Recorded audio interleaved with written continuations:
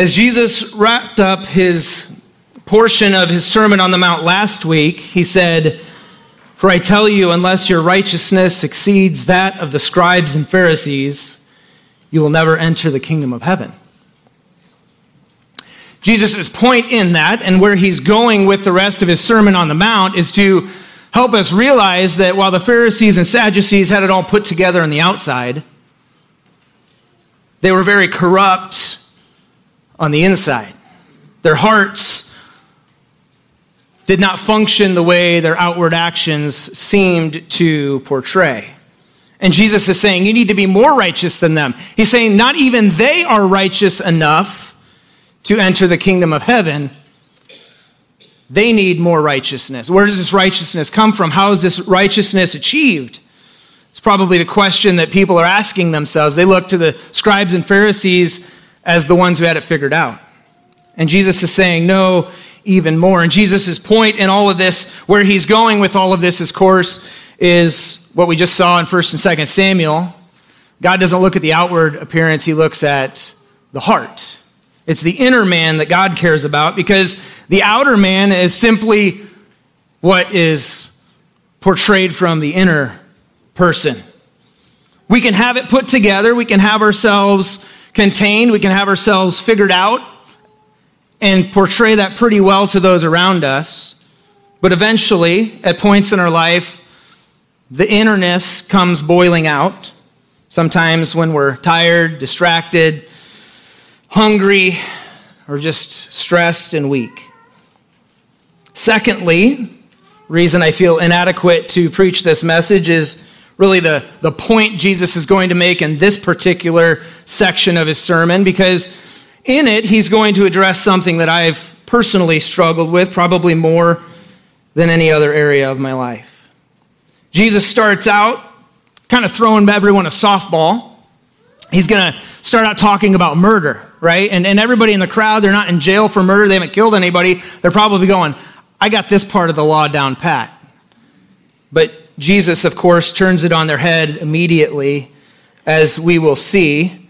He's going to show us that the scribes and the Pharisees are no better than everyone thinks they are. And we are all far worse than we could ever imagine. So turn with me in your Bibles to Matthew chapter 5, if you're not already there. Jesus is going to say some things in this passage and in the following ones, the next few weeks, that on the surface are very bold. He's going to say something like, you have heard it was said, and then he's going to say, but I tell you. And what he's quoting, you have heard it was said, is Scripture. These are God's words, right? We saw the power of that in our sermon last week, how we need to uphold Scripture to the highest standard and submit ourselves to it. And Jesus is saying, this is what you've heard, this is what it says, but let me tell you what it means. Jesus is putting himself as the ultimate interpreter of Scripture. So let's take a look in verse 21. You have heard that it was said to those of old, you shall not murder, and whoever murders will be liable to judgment. But I say to you that everyone who is angry with his brother will be liable to judgment. Whoever insults his brother will be liable to the council. Whoever says, you fool, will be liable to the hell of fire. Jesus is saying they've been cheapening the law. They've been obeying it at a very, very, very surface level, but the real heart of the matter is not merely whether someone winds up dead, but whether or not our hearts are capable of making it so. Murder is the worst thing you can do to someone. Everything else you do to someone, there's a chance of redemption, there's a chance of recovery from, there's a chance of healing and reconciliation, but murder is final, especially for those who don't know the Lord. For us, to live as Christ and to die as gain, but for one who doesn't know God, murder ends it all. But you know what else deserves judgment besides murder? Our anger does.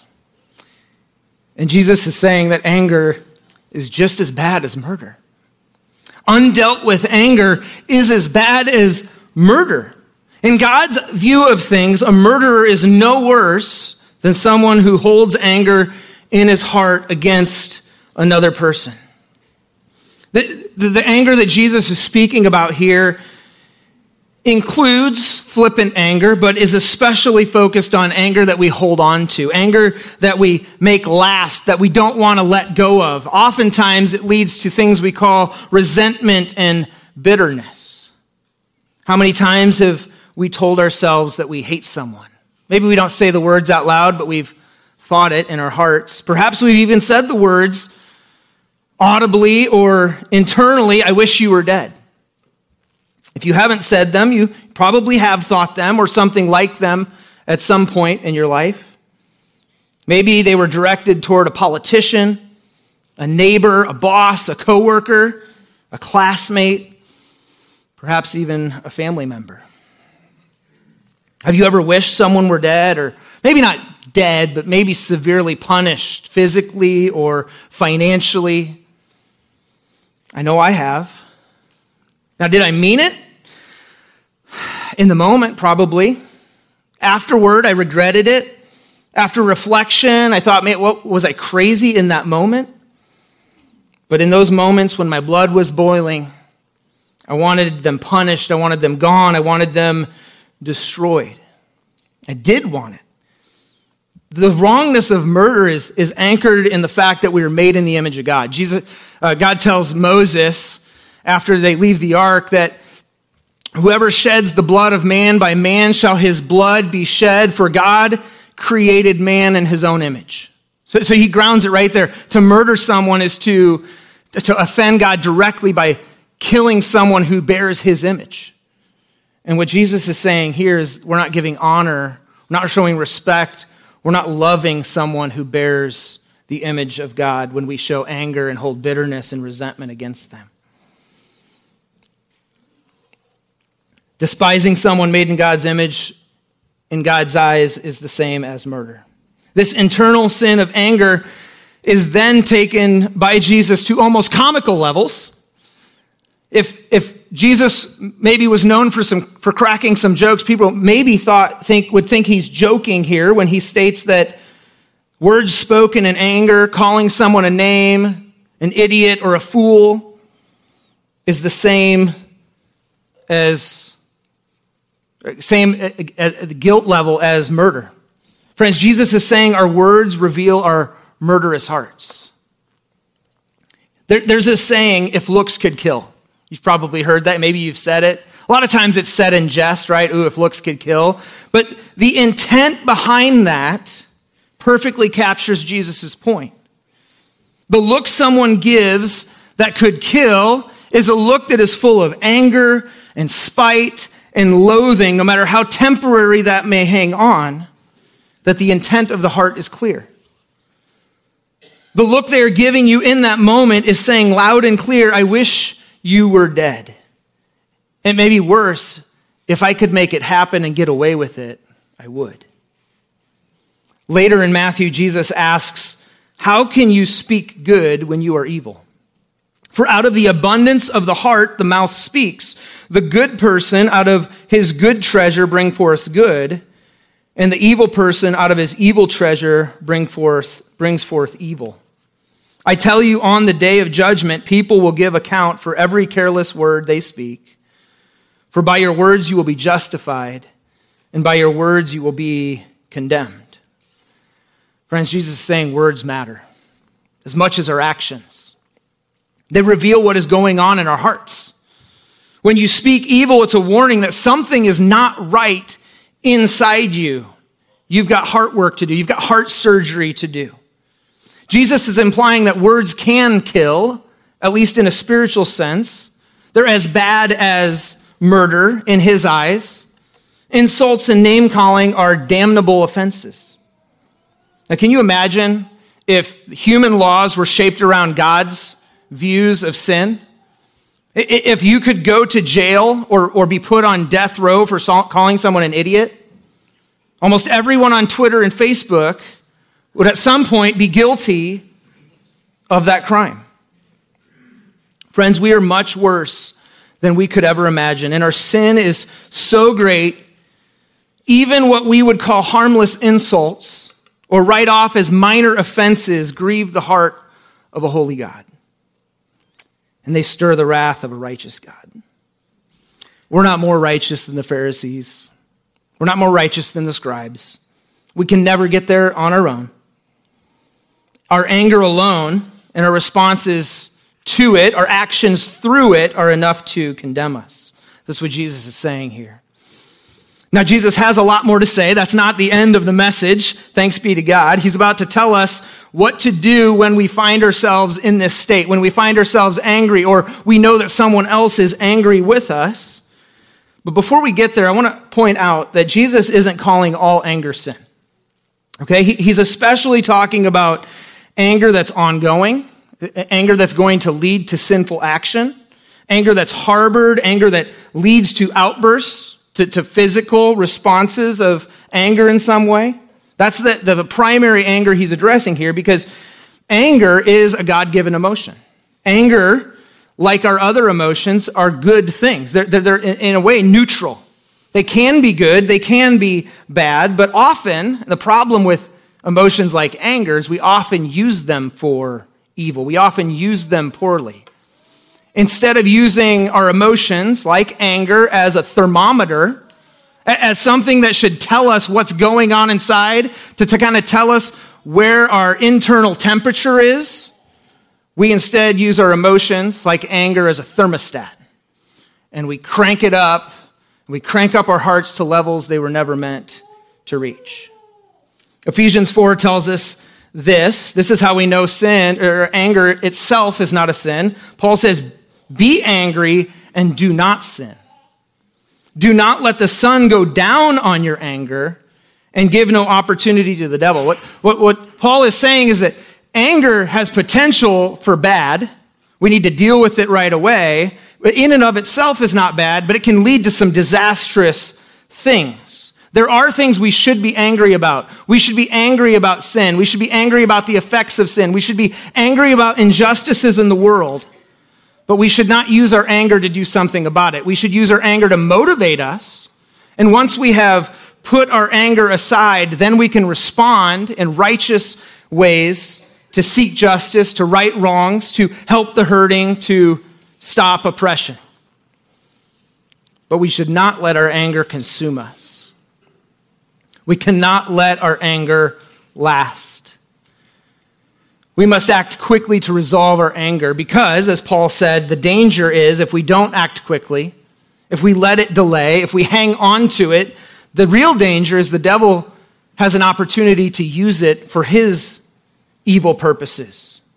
Holding on to your anger makes you an easy target. Jesus gives a great example for us when he is angry, when he goes into the temple and clears it out. You guys remember this story? It's in multiple of the Gospels.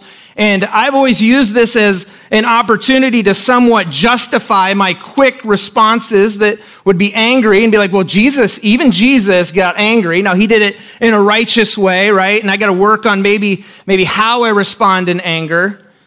But the reality is that I don't think Jesus went from 0 to angry and acted. And what brought this view crashing down for me was when I was reading the Gospel of Mark's account of Jesus driving everyone out of the temple. You see, he starts with the triumphal entry into Jerusalem, what we celebrate on Palm Sunday, where everyone's laying the palm branches down, and Jesus rides in on the colt, and everyone's excited for Jesus' arrival. And it says that he comes in, he goes to the temple, he has a look around, but it says he's late. It's late in the day, and he decides he's just going to go back to his friend's house in Bethany for a little rest and relaxation. And then the next morning, the next day, after he's had a night of sleep, he comes back, and that's when he cleans house. That's when he drives everyone out of the temple. Jesus didn't snap in his anger. He went home. I'm guessing he put his anger aside and decided what he was going to do about it. I'm guessing he spent the night in prayer like we see so many times him doing, seeking counsel from the Father and fellowship with the Father, figuring out what is the best way to respond to this injustice of God's house being treated like a marketplace. and then he goes in, then he overturns the tables, then he snaps the whip. And I don't think he was angry when he did it. I think he put that aside, and he was using that anger as a response, a righteous response to the injustice he saw. And so that came crumbling down for me. Jesus isn't a scapegoat for our anger. He's the ultimate measuring stick for how we should respond when we feel ourselves boiling up with anger. We're told in Scripture, the anger of man does not achieve the righteousness of God. Friends, I would submit to us today that it is nearly impossible for us to respond to something or someone in anger and do it in a righteous way. Instead, we must let our anger be an alarm that alerts us to an injustice, to something that needs to be addressed, and then we must act quickly to calm ourselves down, to collect ourselves, so that we can righteously address that problem. In contrast, Jesus is telling us that anger unresolved isn't just sin deserving of judgment. It's a dangerous situation that can lead to all kinds of harm for ourselves and for others. But friends, Jesus doesn't leave us in judgment. He doesn't just leave us wallowing in the fact that we are sinful failures in deserving judgment. Jesus isn't trying to make us feel bad. That's never Jesus' intent, to leave us feeling bad about our sin. Of course, he's telling us what's wrong and what's dangerous and what needs to be corrected in our lives so that we can do something to stop the devastating effects of it.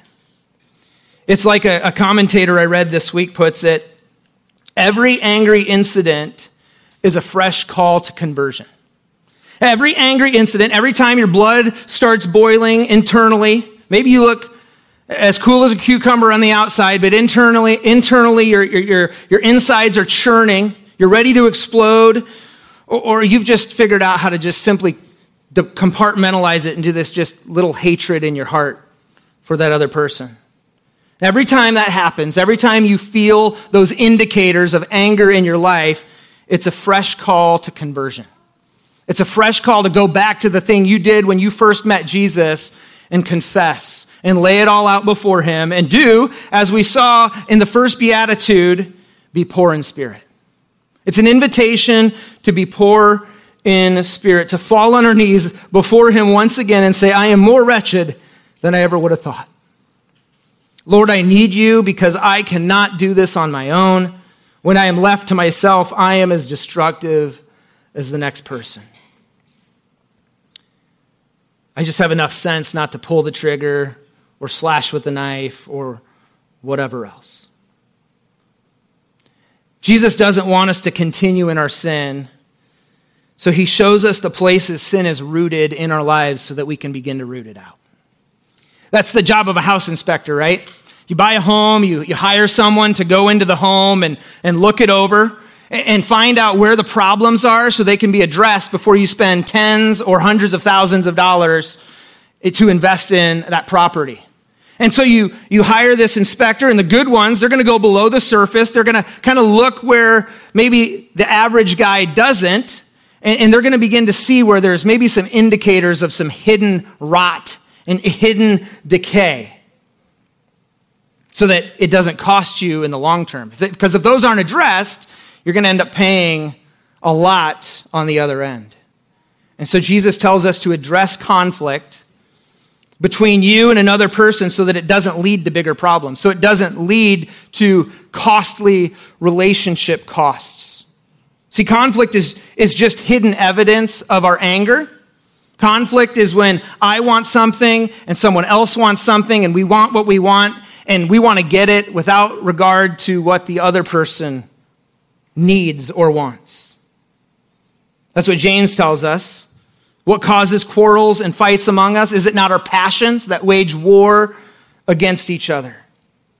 And so Jesus, knowing this, knowing that anger is an issue for us, knowing that these feelings inside of us of frustration with other people and what they've done to us can be so damaging for us, he gives us two little steps of obedience, two little things where we can begin to deal with these problems in our lives, to root it out to prevent further damage. Take a look in verse 23. So if you are offering your gift at the altar, and there remember that your brother has something against you, leave your gift there before the altar and go. First be reconciled to your brother, and then come and offer your gift. Come to terms quickly with your accuser while you are going with him to court, lest your accuser hand you over to the judge, and the judge to the guard, and you be put in prison. Truly I say to you, you will never get out until you have paid the last penny.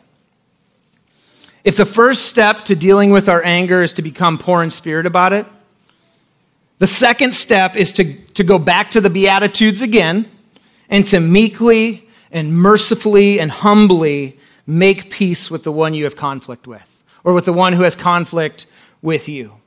Essentially, Jesus is reminding us that disciples are peacemakers. Disciples are peacemakers. You'll notice that Jesus gives two scenarios in which we're to make peace. He's using these situations, one where there's a brother in mind, probably either a family member or a close friend, someone they have fellowship with. Like for us, it would be those in the church, those who know and love the Lord. That would be considered a brother. And then secondly, with an accuser. It doesn't matter who it is, just somebody out in public who might accuse you, take you to court over something. It doesn't matter whether a friend or foe. No one is outside the scope of needing to make reconciliation with. It's like the Apostle Paul tells us, as far as it depends on you, be at peace with everyone. In these examples, Jesus not only informs us that everyone in every situation is a peacemaking opportunity, but he also points out the priority we need to have in reconciliation and the speed with which we must do it. We must resolve conflict with others as a priority over everything else and as quickly as possible. So first, reconciliation is most important. It's most important. It takes top priority. Jesus is saying that nothing is more important than being reconciled to someone you have an issue with. Nothing is more important. Now, how can I say that? How do I know that to God, to Jesus, reconciliation is more important than everything else you can possibly do? Well, it's because Jesus tells us that reconciliation to others is more important, at least to our brothers and sisters in Christ, than worshiping God. Notice he says, if you are offering your gift at the altar and there remember your brother has something against you, you've offended them, they're upset at you, they're angry at you, leave your gift before the altar and go. First be reconciled to your brother and then come offer your gift. You know what? Put your worship of God aside. Hold off on that. This is more important. That's what Jesus is saying.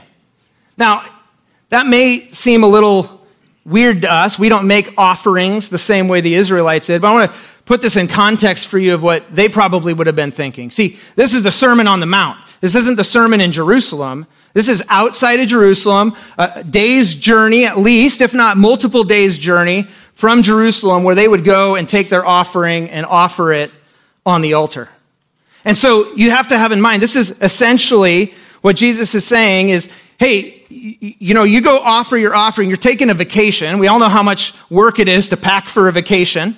And you're going to pack up all your things that you need to make this multiple day journey on your camel, on your donkey, or by foot. And you're going to make your way to Jerusalem. And then once you get there, you're going to stand in line and wait your turn to offer your offering. Kind of like going to Disneyland and standing in line. They didn't have Fast Pass back then. And then you get up there and it's your turn.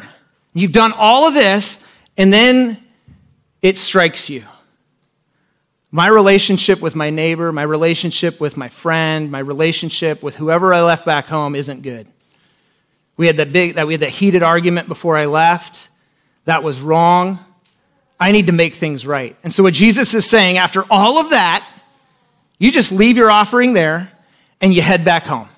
Now, I'm thinking as an efficient person, as a practical person, let's just offer the offering and decide in your heart that you're going to go back home and reconcile. And Jesus is saying, no, it's more important for you to just turn around, make reconciliation happen, and then you can repeat all that.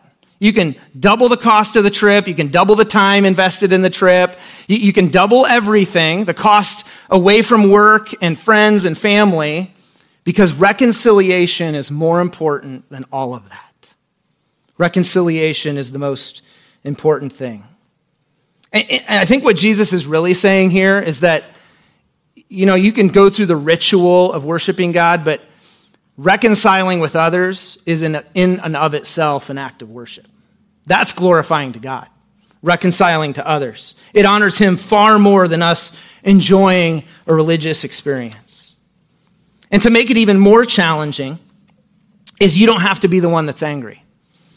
You don't have to be the one who's upset. Jesus is saying that if you think the other person is angry at you, then reconciliation is so important that if you realize this is the case, then you need to make the effort to make the peace. Because you offended, or maybe you didn't, but you know that they think you offended them. It's not the time to accuse and go point fingers. It's the time to humbly go and say, hey, I think you're upset with me. Can we work through this? Can we figure out what's going on? And that might mean eating some humble pie. But you know what? That's okay, because as we're learning, as disciples of Jesus, we need to get really good at being poor in spirit. We need to be really good at mourning our own faults and failures. Because as we're told over and over again in Scripture, God opposes the proud, but he gives grace to the humble. Now, as I think I've admitted before, I'll make it clear now, I really struggle with this. I'll be the first to admit that I have a lot of room to grow in this in my own life. I do poorly at prioritizing reconciliation. It takes me time to work up the courage to admit my faults. I'm quick to justify or rationalize a situation. Let me take you through my thought process sometimes. So sometimes I'll just kind of write it off as like, hey, I sent a text or I wrote a card apologizing and I'm good to go, right?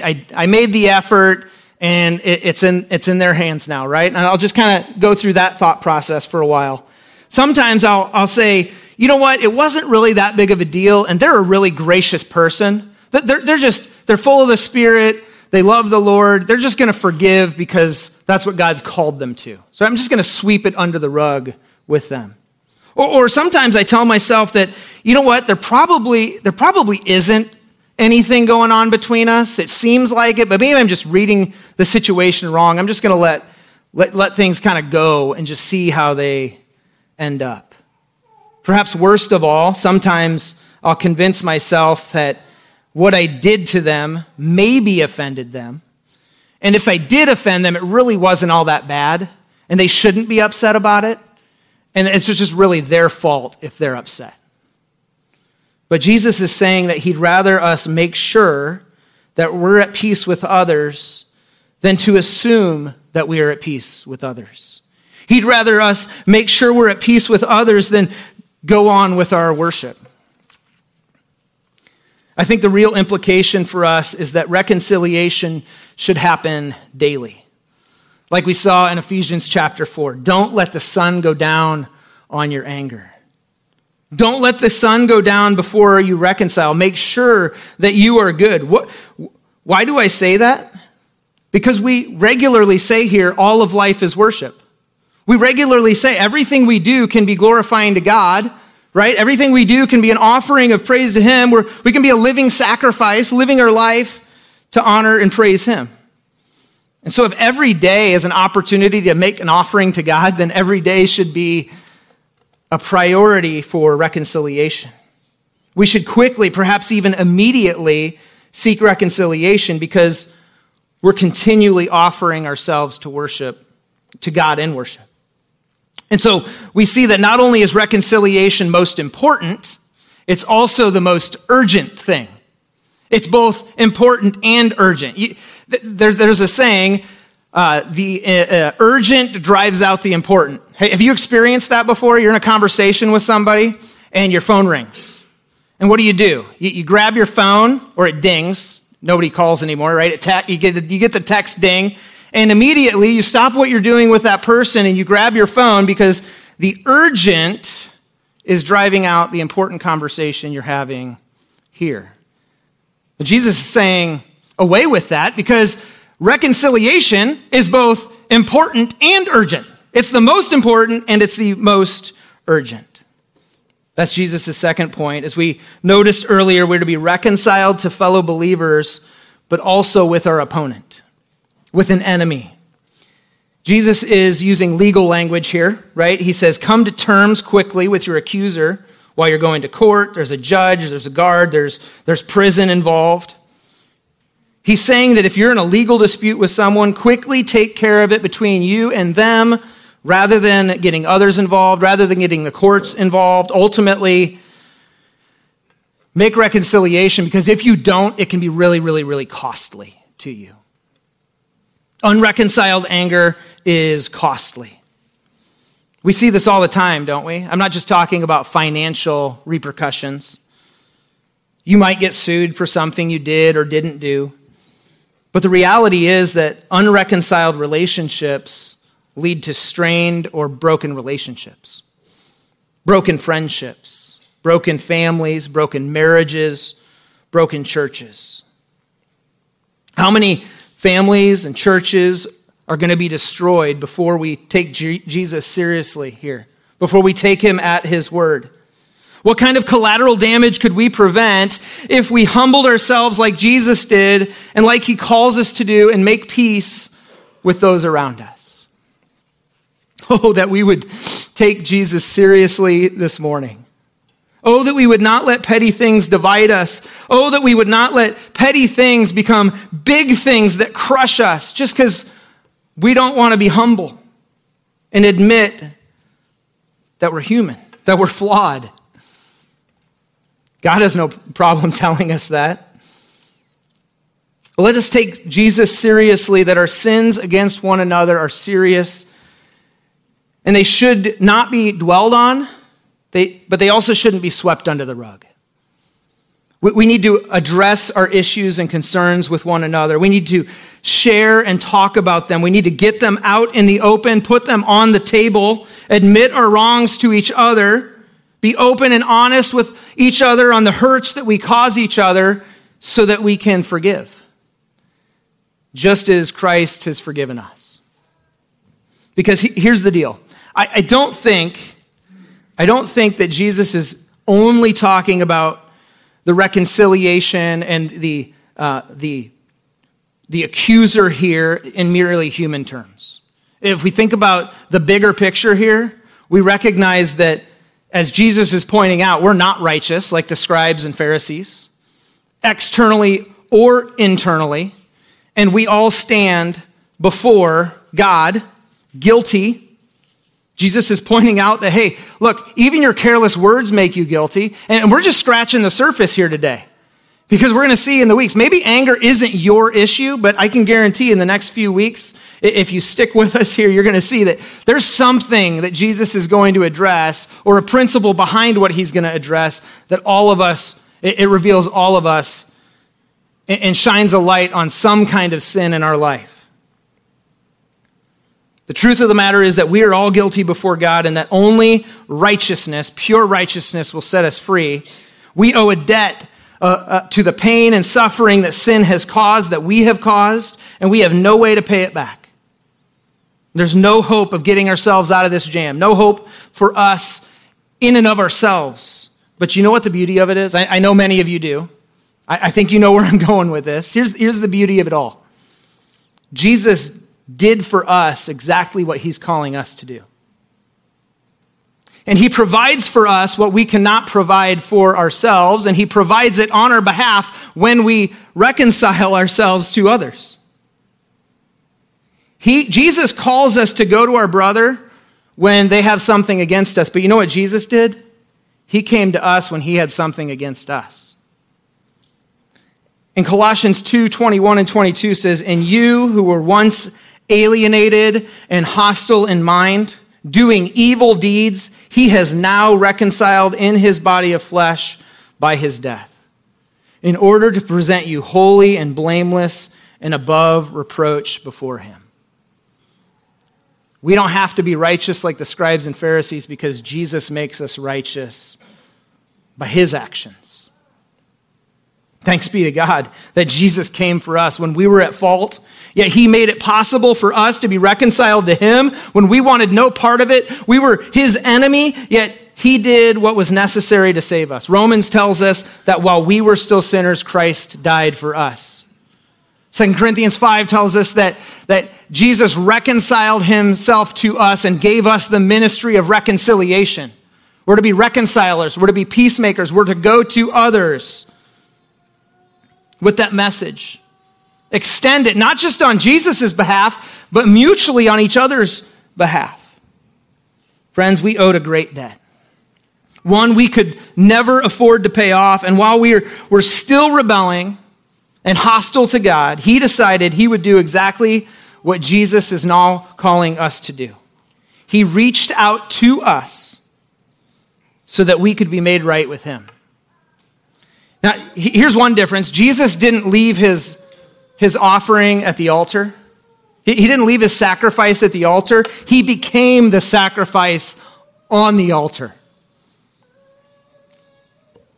So it only makes sense, doesn't it? It's only fitting that we would imitate our great Savior.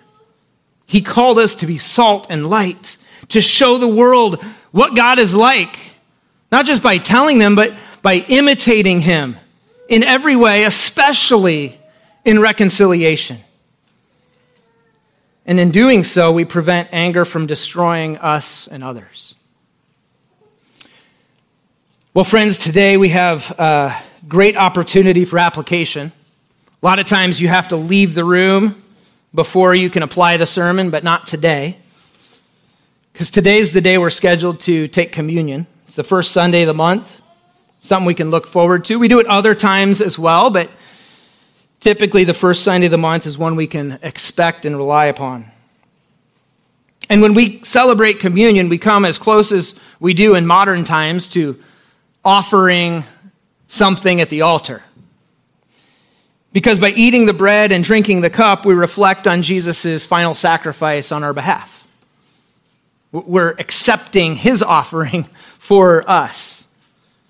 We call it communion, the Lord's Supper, but the dictionary says that the word communion means the sharing or exchanging of intimate thoughts and feelings, especially when the exchange is on a mental or spiritual level.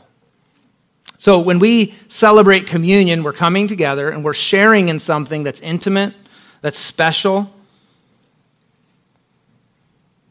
That's what we do. We share in what Jesus did. Communion is meant to bring us together, and it's hard to be joined as one when there are known differences between us, when there's conflict between us, when there are problems between you and another believer that you are participating in worship with. You know, in the early days of the church, they met in much smaller groups and shared meals together, and would often literally break the bread and pass it to the person next to them. It's really hard to fellowship with someone that intimately when there's something between you. One of the things I tell engaged couples when I'm preparing them for marriage is that they should begin a habit, especially once they're married, if not before, to pray together every day. To pray together every day. This is something that my wife and I, Amy, were told to do early in our marriage, and we found huge benefits to it. And so whether you start your day with prayer, you end your day with prayer, wherever in your day you pray together every day. And it's really easy in that first few weeks of marriage, the first few months of marriage, first maybe year of marriage. But then life happens and things get complicated. And when you're in the habit of doing that, you know what's really hard to do? If you're upset at your spouse, if you're frustrated at your spouse, it's really hard to take their hand and pray out loud with them.